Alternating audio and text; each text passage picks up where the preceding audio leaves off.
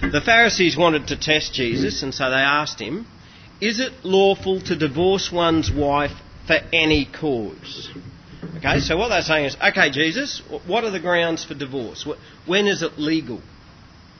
Now, I reckon that question in itself is a pretty fair indicator of where their hearts were at with God. These people were religious, and they wanted to make sure that they didn't break God's law, and so they wanted to know, where's the line? How far can we go before we cross the line? You see, they were wanting not to break the law, but their hearts weren't right with God. And they didn't want to know what they could do to please God. They wanted to know what they could get away with. Do you understand the difference of what I'm saying here? A child who wants to please his parents will generally help out around the house. If the eggs need collecting, they'll go and collect the eggs. If the dishwasher needs unpacking, they'll unpack the dishwasher. If their room's a little bit untidy, they'll just clean it up. But some kids, probably actually most, will only do what they have to.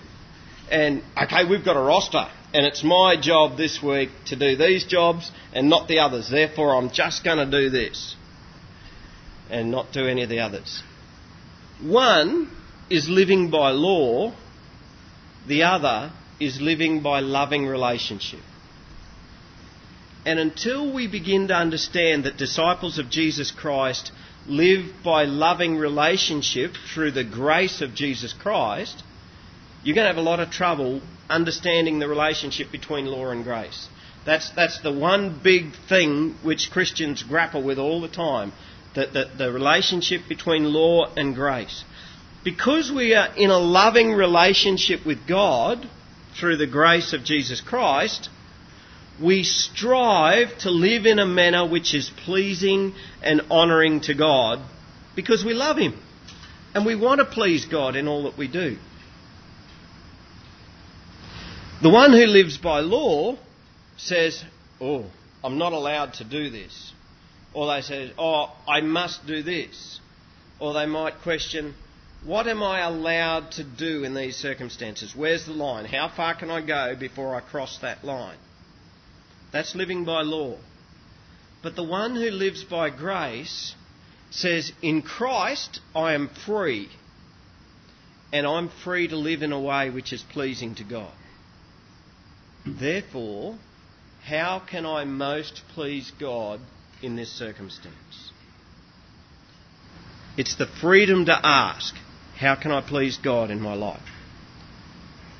And so the Pharisees asked, is it lawful to divorce one's wife for any cause? That's a living by law question. What can I get away with? And there's something else that lay behind that question. In their day, there were two different schools of thought.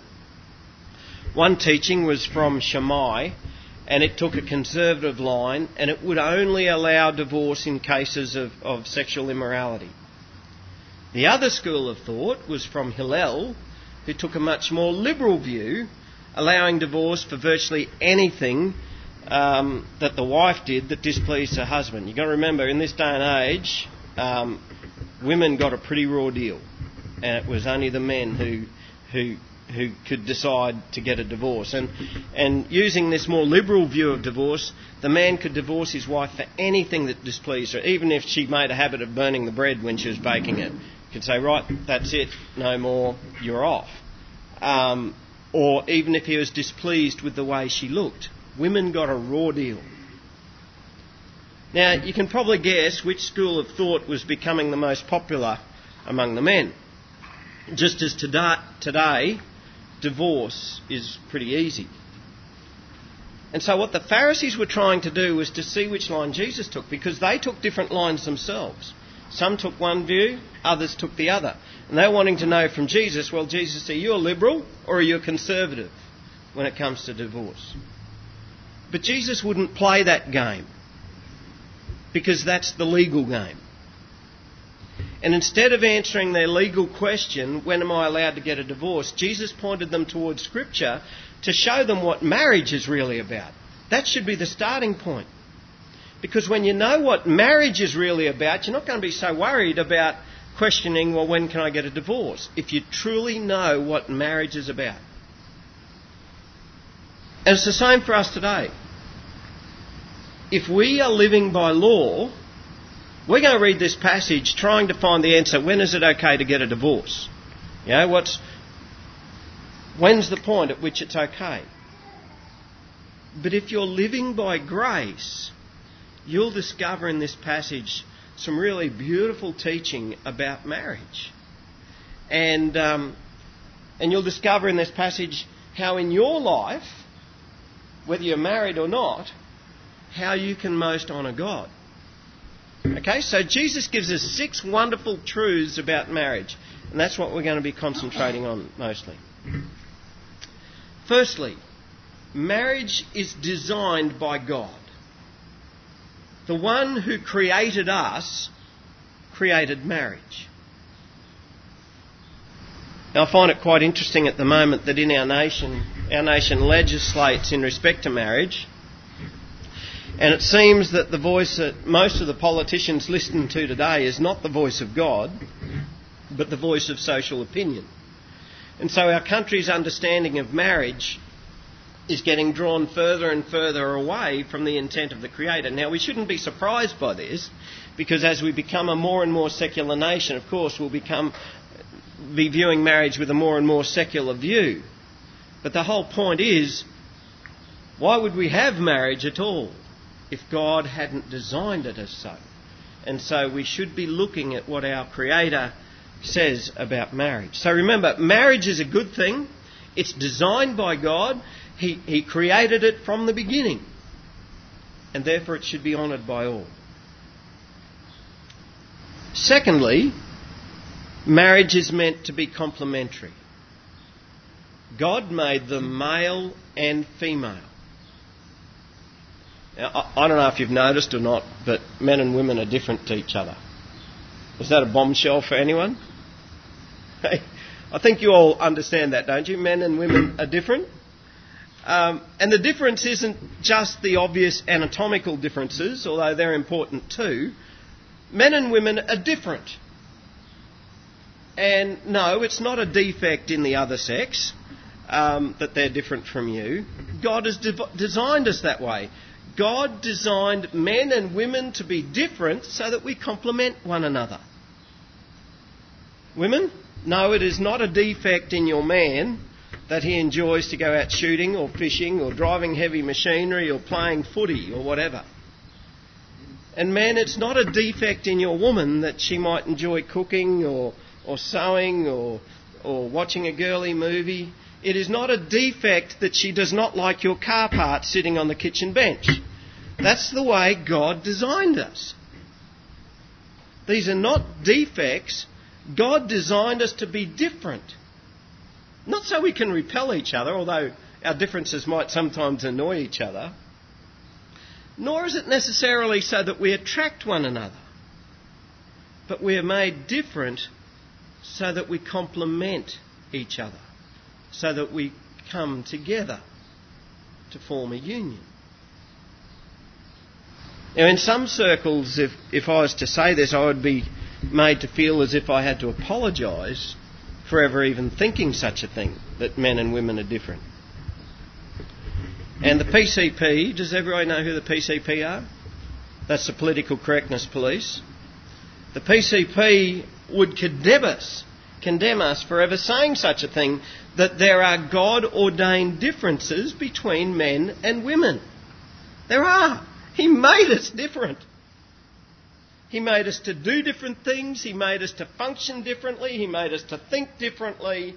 But he made us to come together because he made this complementarity between the sexes. And that is why marriage is between a man and a woman. And that is why it is a complete absurdity, the notion that men could marry men or women could marry women. And Tony Abbott was quite right to challenge the constitutional validity of the ACT's same-sex marriage laws. At this stage, Australia's Marriage Act states that marriage is between a man and a woman. Now, this reflects God's design. And that's what our Marriage Act says today. I don't know how long it'll stay that way. I don't know how long it'll be until Australia follows the path that New Zealand has already taken and the path that many of the US states have already taken. There is at least one denomination of church in Australia who have already begun discussions within themselves to ask the question, is it okay for men to marry men? Is it okay for women to marry women? And I think that's disastrous when a church starts asking those sorts of questions. God has designed us as men and women. Never be ashamed of your gender. Never be ashamed that you are a man. Never be ashamed that you are a woman. Men, be men. But be godly men. Be honourable men. Be loving men. Women, be women. But be godly women. Be honourable women. Be loving women. Marriage is meant to be complementary.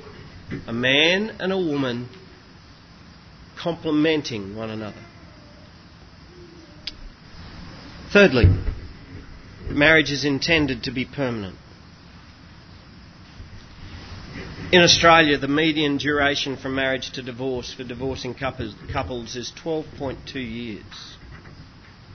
12.2 years. I think I'm going to be keeping my car longer than that. Actually, I'm pretty sure I will be. Maybe double that. God designed marriage to be permanent. Jesus said, the two shall become one flesh. Let me tell you a little bit about one flesh. In 2002, I badly broke my ankle. And at that time, the surgeon said, look, we'll give it a go, and we're going to screw that bone back together, but I've got to tell you, the blood supply to that bone's not real good, and the chances are it's not going to heal, and there's a pretty high probability that we're going to have to come back and fuse that ankle. And he was right. A few years later, 3 or 4 years later, that's exactly what we did. And during the decision process of whether to get my ankle fused or not, he said to me, Michael, this is probably going to be the biggest decision that you ever make in your life. It's bigger than buying a house. It's bigger than choosing a career. It's bigger than getting married. He said, there's no going back. Once it's done, it's done. It can't be undone. And they took the two bones and a little piece of another bone and mashed that all up together and put it into the joint and screwed it all together. And it grew into one solid lump of one bone. And that's the way it'll be until the day I die. To part them, we would have to smash them apart. It is one flesh. Two bones have become one. And it can't be parted without breaking it and destroying it and causing a lot of hurt. But I did have to disagree with the surgeon, because when he said it's bigger than your decision of who you're going to marry, that was a reflection of his outlook on marriage. His outlook on marriage was, of course, well, if you choose the wrong wife, you can always get another one later on. And I had to disagree with him on that. Because the Bible talks about marriage as being a one-flesh relationship. When Robin and I got married, we became one flesh. And I think, to me, it was like that bone. It started out screwed together, but over time it completely knitted together and grew to form one complete bone. And if Robin and I tried to separate now, it would just tear us to pieces. We'd be broken. And anyone I know who's gone through a marriage breakup can tell you of the trauma that they've suffered in the lead up to that and in the process of it. Marriage is meant to be permanent. But unfortunately, sometimes that marriage gets destroyed. Fourthly, marriage is exclusive. A one-flesh relationship is formed by the union of two and no more.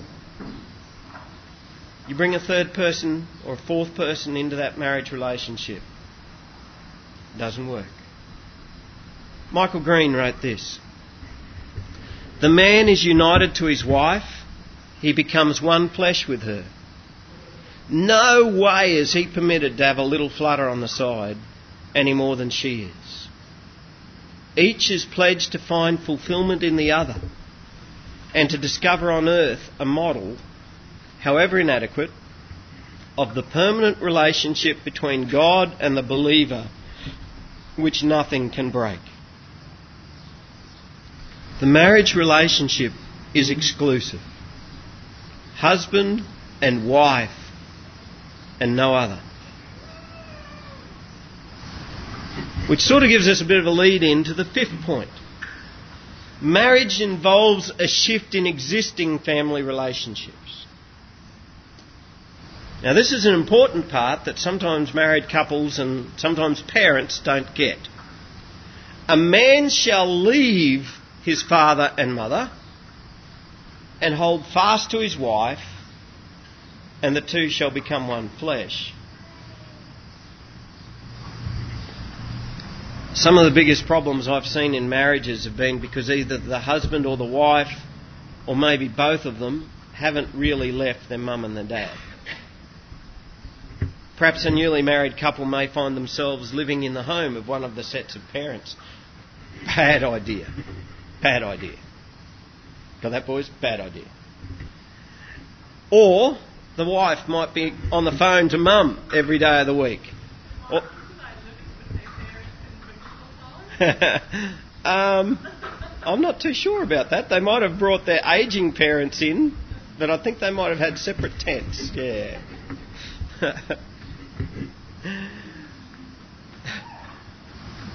Or maybe the wife might be on the phone to mum every day of the week, or the husband on the phone to his mum or dad every day of the week, bringing all of these extra people into their marriage who do not belong. Marriage involves leaving and joining. You leave your parents behind and are joined to your husband or your wife. You don't have an umbilical cord anymore. You might have a belly button, even if it's at 4 foot. But you don't have an umbilical anymore. You're not tethered to your parents. Before you were married, you might have used your parents as a sounding board to discuss the deep issues of your life. Your parents might have been the sounding board for your hopes and your dreams, your plans and your ambitions. But when you get married, your husband or your wife should become that primary point of contact for sharing the deep things of your life. There is a shift in your family relationship. And I have to accept that one day my kids might marry. And when that happens, they're no longer going to be part of my nuclear family. They're no longer going to be a part of my close family unit. They will form their own nuclear family. They will form their own family unit. Now, I hope and I pray that they'll continue to have a special loving bond between us and them. But when you get married, you leave your parents and you're joined to your husband or your wife. Finally, marriage is not for everyone. And some of you might go, "What? Not for everyone?" There are some lovely Christian people who I know who have never been married. And sometimes we married people think, right, we've got to fix that. Here they are, lovely Christian people. We've got to find them a lovely Christian partner and we've got to marry them off together. Some way we have to fix this disability that they've got of being single. You see, we love marriage so much. We are made whole by being part of this one flesh relationship that we can't possibly imagine that somebody else is going to be better off by being single. But you know what? Some people are better off by being single. And God calls some people to be just that. God gives to some people the gift of singleness. And we should never ever make single Christians feel as if there's something wrong with them. We should never ever make them feel as if they're excluded because they don't have a marriage partner. Marriage is not for everyone. That's what Jesus taught. Marriage is designed by the Creator. It's meant to be complementary, male and female, complementing each other. Marriage is permanent. Marriage is exclusive. Marriage involves a shift from existing relationships. And marriage is not for everyone. Yet still, the Pharisees wanted to know about divorce. They were still hooked into their legalism thing. And they come back and says, well, why then did Moses command one to give a certificate of divorce and to send her away? That's a terrible misrepresentation of what Moses said. Moses never commanded them to send a woman away.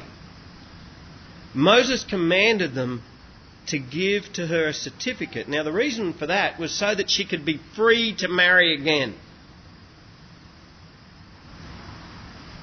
When out of the hardness of the heart of the man they had cast aside their wife, like yesterday's newspaper. It was a gift of graciousness towards the wife of being able to marry again. Jesus replied, because of your hardness of heart, Moses allowed you to divorce your wives, but from the beginning it was not so. And I say to you, whoever divorces his wife, except for sexual immorality, and marries another, commits adultery.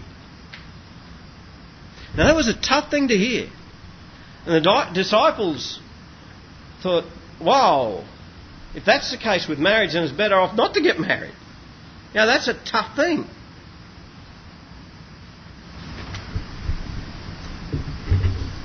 Divorce is not the unforgivable sin. You need to know that. Divorce is not the unforgivable sin. If someone comes to me for counselling and says, Michael, I want to divorce my husband or I want to divorce my wife, I counsel them not to.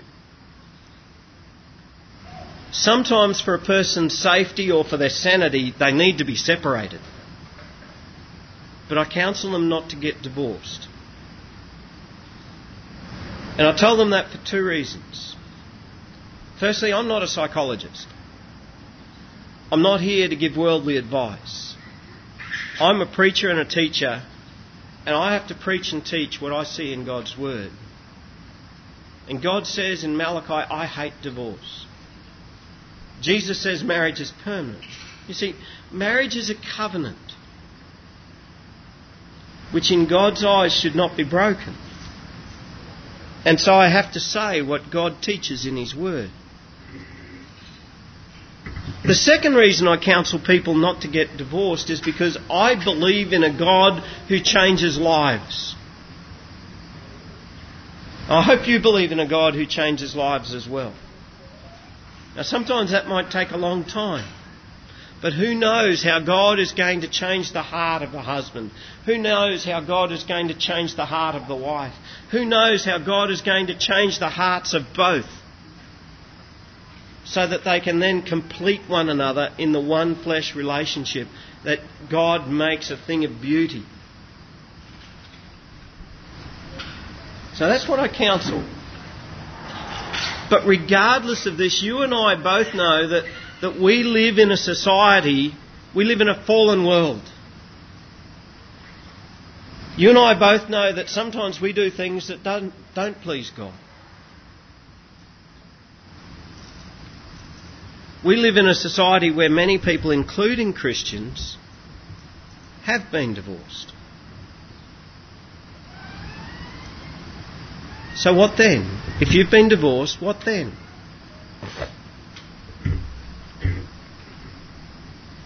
Now I want to say it again. Divorce is not the unforgivable sin. There is life after divorce. God's grace is sufficient for you as it is for me. See, I don't always do stuff that's pleasing to God. But through His grace, I'm forgiven. And through His grace, you are too. Now, I want you to consider where you are now, today. It doesn't matter whether you're single, or whether you're divorced, or whether you're married, or whether you're remarried.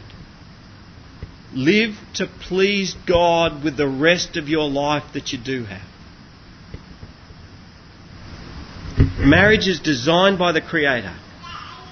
It is good and it is to be honoured. Live your life today knowing that. Marriage is meant to be complementary, male and female, complementing one another. Live your life today in that way. Marriage is permanent. Marriage is exclusive. Marriage involves a shift from existing family relationships, and marriage is not for everyone. Knowing this, honour God in your life today. Honour God in your marriage today. Honour God in your singleness today. Knowing these things.